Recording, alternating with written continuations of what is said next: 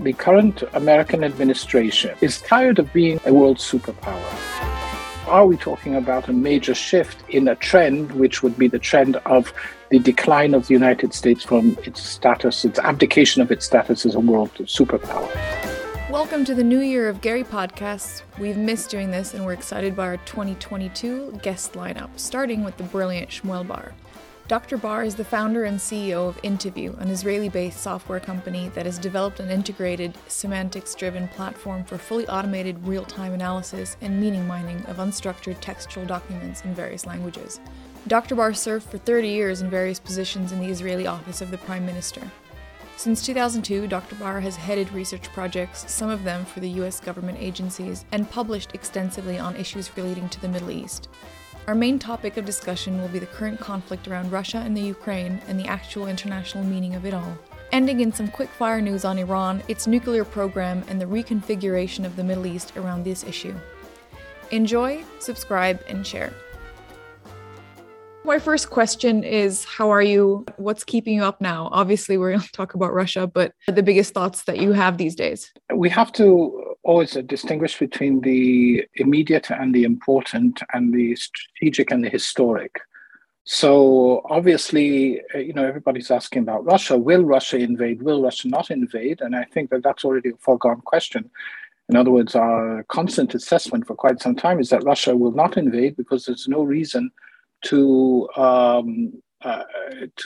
invest military force and money and to risk in enhanced sanctions, etc., when you can get most of what you want just by threatening to do it. So that is not the question whether Russia will invade or will not invade. In the Russian context or in the Russian East European context, then the question is how far can Russia get in achieving its goal of reinstating a new regional or world order in which Russia is returning to some level of status that is comparable to what the Soviet Union had. And then the question is, how far can the Americans do, or are the Americans actually interested in blocking that, or have they reconciled themselves to a new world order in which the United States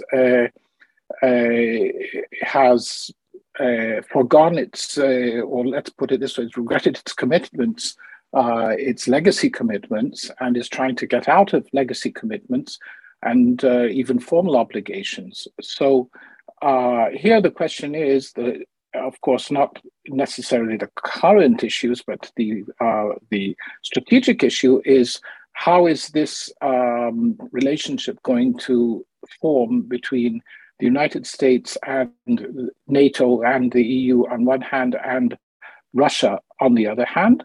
And where does China fit in? Does China fit in at all? And this, I believe, would be the strategic question. The historic question would be, are we talking about something that can maybe do some minor modifications for the next year, 2 years, 3 years? Or are we talking about a major shift in a trend, which would be the trend of the decline of the United States from its status, its abdication of its status as a world superpower? First, I wanted to also alert our listeners to the fact that your company provides a monthly update on a strategic outlook on two key regions. One is Middle East and the other one is Russia.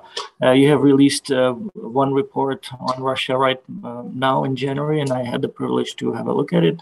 Can you tell us a little bit more about this genre, but also about the most recent development that you see in Russia and perhaps also in the Middle East, according to the strategic outlooks that you produce?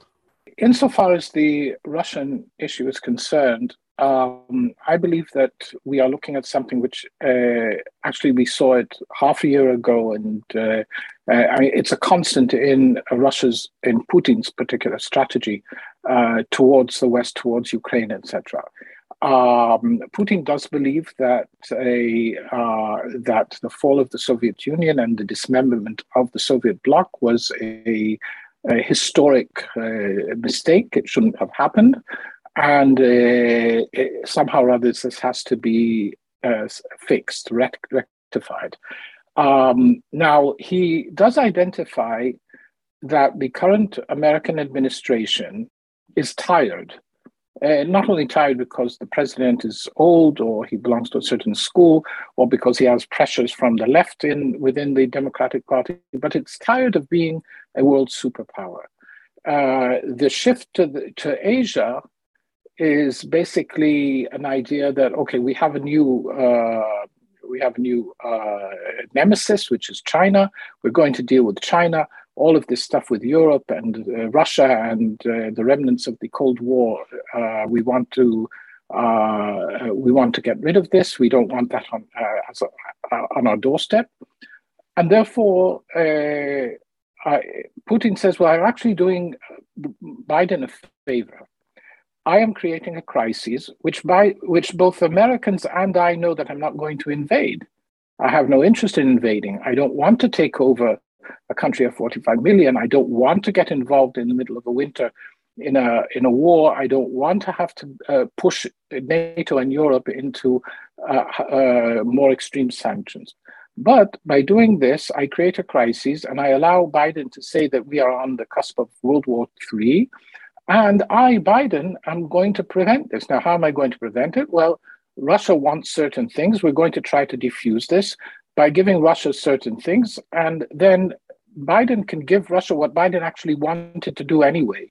In other words, this whole thing about its expansion of NATO, it was a mistake from the beginning. So we will give, it's more legitimate to give Putin commitments not to expand NATO in return for preventing World War III, right? We will remove sanctions for the Crimean adventure, and all of this is in order to prevent World War III. So basically, Putin is doing a favor to Biden, allowing him to give Putin what he really wanted to give anyway, and Putin is getting what he wants. And that will allow the Americans to say this is a great victory, because Biden can get the Nobel Prize for Peace as long as Putin is standing there with him, and Biden can say now we can deal with the Chinese threat, and because we have mended bridges with Russia, maybe we can mobilize or recruit Russia to help us against China, which is, of course, a pipe dream, which is ridiculous, but it doesn't matter. So basically, this is a win-win solution for them both. The other thing which we have to remember is that Russia isn't the Soviet Union. It's not behaving as the Soviet Union. The Soviet Union was an extremely orderly decision-making process and very, very centralistic. What's happening now in Russia is that Putin is not giving clear and unambiguous directions. And what you see is that the same Kremlin official will be saying 2-3 things to the same person in the West in negotiations on the same day, because he doesn't know what Putin really wants. So he wants to say enough things so that no matter what happens, he said the thing which fits what the president wants.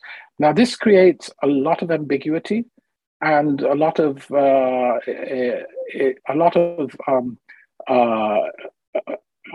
difficulties in reading Putin's mind, and this we have to understand is one of the reasons for this running around and Putin wants this or Putin wants that, because we're hearing a lot from different people who are supposedly close to Putin who are saying completely different things, but they themselves are saying absolutely, totally diametrically opposed things on the same day to the same people. Can you give us some specific examples of the sort of policy which would be disbifurcated or multiplied, or can you share with us, how did you manage to get this data? That's really intriguing part.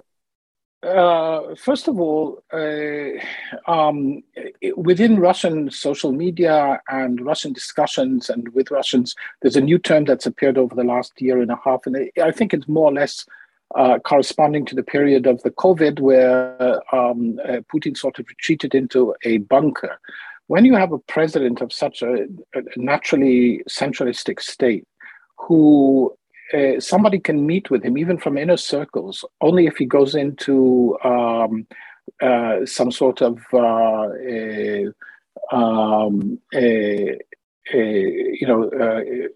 isolation for a week before he meets with the president, and nobody knows who was the last person or the first person to meet with the president, then it creates a lack of knowledge among the various actors about what the president is thinking. Who did he meet with last? The whole, what we used to call Kremlinology was basically based on, we know who is meeting and who is standing next to the leader, etc. Now, in Russia, they're calling this the Voyna Vashin, the War of Towers, an allusion to the Kremlin's towers. And basically,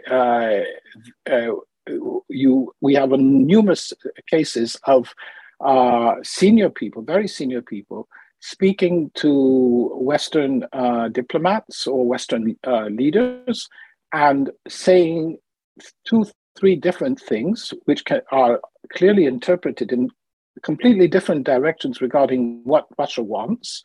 And they're saying it on the same day to the same people. And Westerners and Israelis who come in contact with these people get very confused. They said, well, in the morning he said this, in the afternoon he said that, in the evening, and we know that he is considered to be close to Putin. What the hell do they want?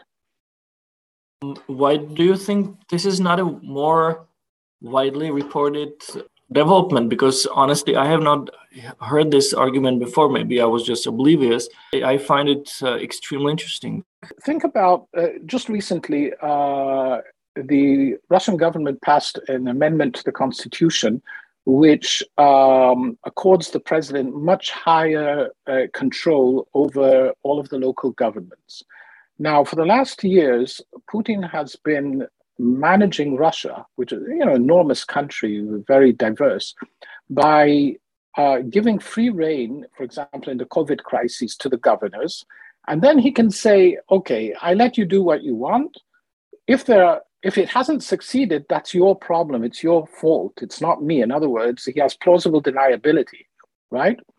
Now, the problem with that was that when those local governors were succeeding, then they saw themselves rightfully as political figures who have rights because they have succeeded in something for their constituency, and they have become competition for the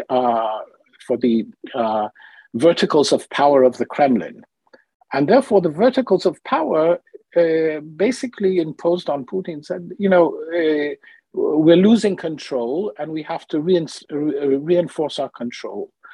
Now, the result is that you can't have plausible deniability, because if you can decide that you are going to cancel elections, you're going to depose governors, you can actually disperse local parliaments, then you're responsible and you're accountable. So what's happened there was that on one hand, Putin wanted to decentralize so that he won't be blamed for everything that happens. On the other hand, the verticals of power weren't happy with that because they said that this may cause some decline in our own control and in our own status. And the result is a sort of mixture of political methods. Now, in a country like Russia, it's very difficult to see how this is going to work in the long range. I think that we're seeing this in many areas, in the domestic area certainly, and in foreign policy, it started to creep into foreign policy. What methods of data gathering, or what sort of, what the range of data, let me say, impress our listeners with your system and with your analytical data capabilities? First of all, we are collecting both social media and mainstream media and analyzing it, but analyzing it what I would call ontologically. Now, one of the things that people don't pay attention to is that language, especially in the era of social media, changes very rapidly. For example, 2 years ago, that concept of the War of Towers wouldn't even appear. And you can't really translate that. I mean, if I say in America the War of Towers, somebody will think that you mean Lord of the Rings or something, and therefore a system has to be constantly refreshing and learning the hermeneutics of concepts, the hermeneutics of words. The second thing is that there are things that you have to aggregate across languages. In other words, information which exists and it's said in one way or in another way, or in one language or another language, and you have to aggregate it. So the system, the way that we do things is to collect a large amount of information. Now, the important thing is when you're saying big data, most of the real information, which is the tripwires and the things which change things in the world, haven't been big data, okay? So, for example, there was an attack on the World Trade Center. Actually, it's very little data. In other words, 12 people and maybe another 10 somewhere altogether. These are the needles in the haystack. But the needles in the haystack actually precipitated something which became strategic and historic. Now, that means that if you, first of all, collect a large amount of data, and then instead of looking for something, which brings you into what we call the streetlight effect. In other words, I look for my lost keys under the streetlight because that's where it's easier to look. Now, there is normally in intelligence and in research and in political research, there is a paradox here. In other words, I think I know what the world looks like. I promulgate my intelligence requirements in order to get information on that part of the world which I think the world looks like. I get information which is obviously mainly focused on the things I asked for, and that enhances my belief that this is really what the world looks like, and so on and so forth. So this actually is one of the main reasons for strategic mistakes and strategic intelligence intelligence failures, like Pearl Harbor, like the Yom Kippur War, like the Iraqi invasion of Kuwait, like Barbarossa, like D-Day for Hitler, etc. So the way to overcome this is to collect the information and allow the information to tell you what is prominent and what is not, but to aggregate it in such a way that the prominence will be clearer because you are merging the information and you're bringing together things which mean the same thing. So it's meaning mining. Basically, this is the concept behind it. Based on the most recent data, do you have any practical examples of where your work is now pointing? What sort of surprising or emerging trends do you see in the past months in Russia, if you can share such an information? Well, something very prominent. I mean, I can look at something, for example, in the Middle East. Some time ago, we did a project for a Saudi royal government agency, and we were asked to tell them, well, in general, what does the Saudi people want? What do the Saudi youth want? In other words, they were preparing for reforms. They wanted to see if there, what exactly would resonate with the people. Now, we went into that tabula rasa, and we suddenly realized that one of the most prominent issues was, why can't women drive? Okay.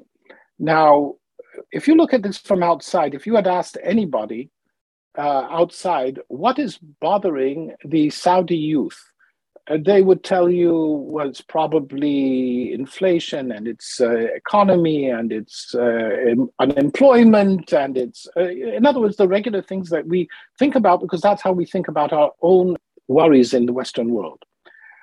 But then we, by just collecting this information, we said, now this is interesting. Why is this so prominent an issue? And then it turned out that most of the unemployed but educated and sometimes Western educated Saudi youth who don't have money to pay for foreign drivers to drive their wives around, have become slaves to their women, taking them and the children everywhere because the women can't drive. And that became such an important issue. Now, That's when we amazing. That, it's really and now amazing. It's not something that somebody thought about before, but when we saw it, say, hey, that really is logical. It fits things. And then what happened is that the Crown Prince came out with a statement that since women could ride camels in the time of the Prophet and cars are now the camels of today, then there's no reason why women can't ride the camels of today, which are cars. Okay? The enthusiasm that broke out in the Saudi social media was immense. They called him the Prince of the Youth and et cetera, et cetera. In other words, you can see the mood. You can see quite a lot about the way that people are thinking, and sometimes something that you will not get from traditional intelligence cover. Traditional intelligence cover is based on intelligence services whose job is to keep everything quiet and okay, who are supposed to go and tell their leaders that things aren't quiet and okay, which means that the first thing the leader says, now you're telling me that things aren't quiet and okay. Well, first of all, I fire you and I bring somebody who makes sure that things will be okay.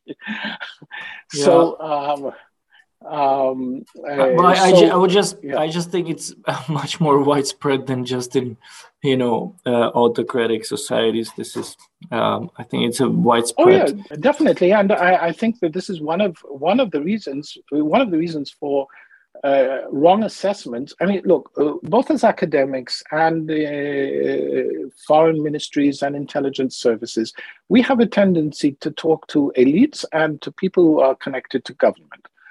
And these people have interests, even if they are not intentionally lying or dissimulating. But a person who is, let's say, the head of an agency in a country, any country, is constrained not to say, I am a failure, okay?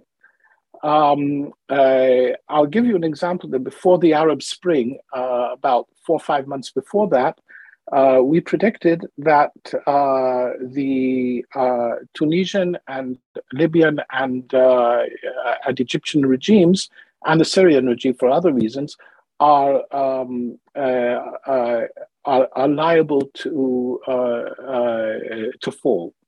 And the reason was that if you have an old leader who has been very autocratic and very centralist for many, many years, and is being surrounded for 20 years by the same people who are yes men, who have never made decisions in their lives.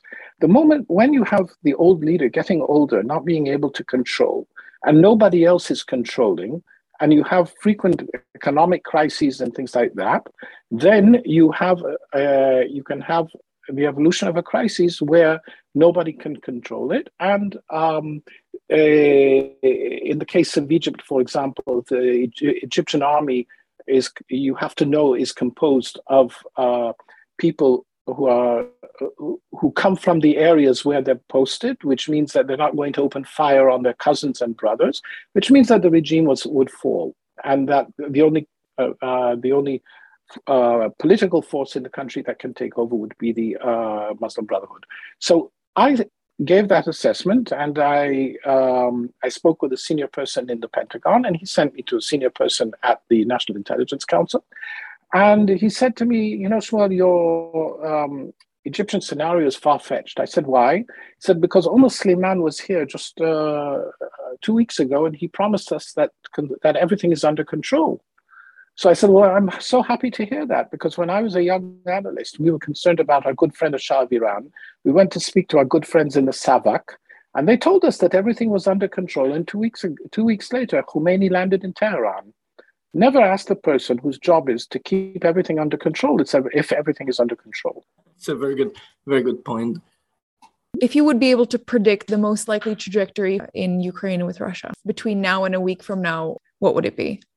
First of all, Russia is in no hurry because it can sit and it can maintain a crisis. The longer it maintains a crisis, then the longer Putin is in in the center of things, and he is the focus of attention of everybody, which is already, as far as he's concerned, an achievement. Because so will he want to drag it out instead of? Yeah. Do you think that we're looking at months or maybe even years of this sort of stalemate? I think he will drag it. He will drag it out for a certain period of time. And during that time, he'll have the Americans coming to him and, okay, what can we do? And it'll be ups and downs.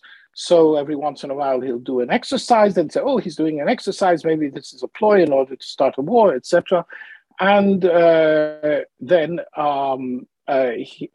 we already see, for example, that apparently the Communist Party in Russia, as a sort of stalking horse, has brought up the demand to recognize the legitimacy of the separatist provinces in Ukraine. Now, by doing that, he'll say, look, I'm just recognizing, it's like Abkhazia, right? I'm just recognizing. In other words, it is not for Russia to recognize those separatist areas is not an invasion, right? So it cannot justify the type of response that the West is talking about. So it's not an invasion, but it will create a new situation where he will say, well, now we recognize them and look, they're asking for help. And the West will say, well, no, this is getting a little bit, too much of a problem because you're asking, you're going to give them an alliance and we have to give Ukraine an alliance. And then the Russians will say, something, okay, we will refrain from signing an official alliance with these countries which we have recognized, and you will refrain from any further support of Ukraine. Let's say in the short term. I promise you that the headlines will continue to say that we are on the cusp of World War III. And why? Because Putin wants that. And so all of the Russian propaganda is going to, on one hand, say we're not going to invade, on the other hand, to give out information which seems to indicate that things are very tense and God knows what's going to happen. Mm-hmm. The American administration has an interest in that because even though they know that Russia isn't going to invade, the worse the crises, then the greater the credit goes to Biden for preventing the crisis, for mitigating it. So they have an interest as well. And the echo chamber of the international press is happy because then everybody is reading the news. Because if there's no news, then why watch? Go on the websites and why read the news? So the circle of systems benefits as has been and will always be. Yeah, right, right. So the question isn't what the headlines are going to be. The question is what's really going to happen. Thank you so much. This has been really insightful. Apart from Russia, is there one or two things that are at the top of your interest right now? Iran is at the top of my interest, definitely. I think that the opportunity that Biden thought that he'd reach an agreement with the Iranians at the beginning of his term in office, and he didn't. And I think that the Iranians aren't looking for a real agreement now. They would be happy to have some sort of interim agreement which would lift sanctions. But ultimately, we are going to be dealing for the next years with ups and downs in the Iranian nuclear program, which, first of all, definitely will benefit Israel in terms of its relations with the Gulf states, as we've just seen. But also, we are seeing a sort of reconfiguration of the Middle East around that issue. And in this reconfiguration of the Middle East, we see a change in Iraq, and the Iranians are going to fight for everything they have in Iraq. In other words, a possible attempt by the Iranians to prevent the forming of a government in Iraq by Muqtada Sadr. We're going to see elections in Lebanon in May, where the possibility of, we're talking about a country which has now allowed for the first time 250,000 Lebanese expats to vote, and about 250,000 have already registered, which means it's going to have an enormous effect on the parliament and on politics in Lebanon, which is now a completely failed state. And we're going to see Iran fighting for all of its assets in Lebanon, in Iraq, in Syria, which may at some point or another result in conflict where they will believe that by any sort of offensive attacks on Israel, that they can muster, Muslims, Arabs, etc. And this could definitely result in a round of hostility, either Israel-Lebanon or even Israel-Iran. Okay, well, thank you. And a completely last, non-expert related question. What is a song that you've recently been listening to that you really enjoy? You wouldn't know it because I'm listening to Israeli music. I'm very fond. There's an Israeli song which talks about, is there any place in the world, which I'm trying to translate now, any place in the world which is so high up that you can see, like Moses did on the Nebo mountain, that you can see very, very clear and very, very far. And that sort of resonates with me that, we live in a world of uncertainty. Is there any place that we can position ourselves where we can take a look and we can say, oh, from here, I can really see well? That's actually really nice. Thank you for that. Thank you generally for joining us. This has been very, very interesting. Thank you so much for listening. This has been Odessa Primus and Michael Koran from the Global Arena Research Institute. We specialize in complex analysis for almost any given issue using big data and AI technologies. It's been a pleasure. Have a great day.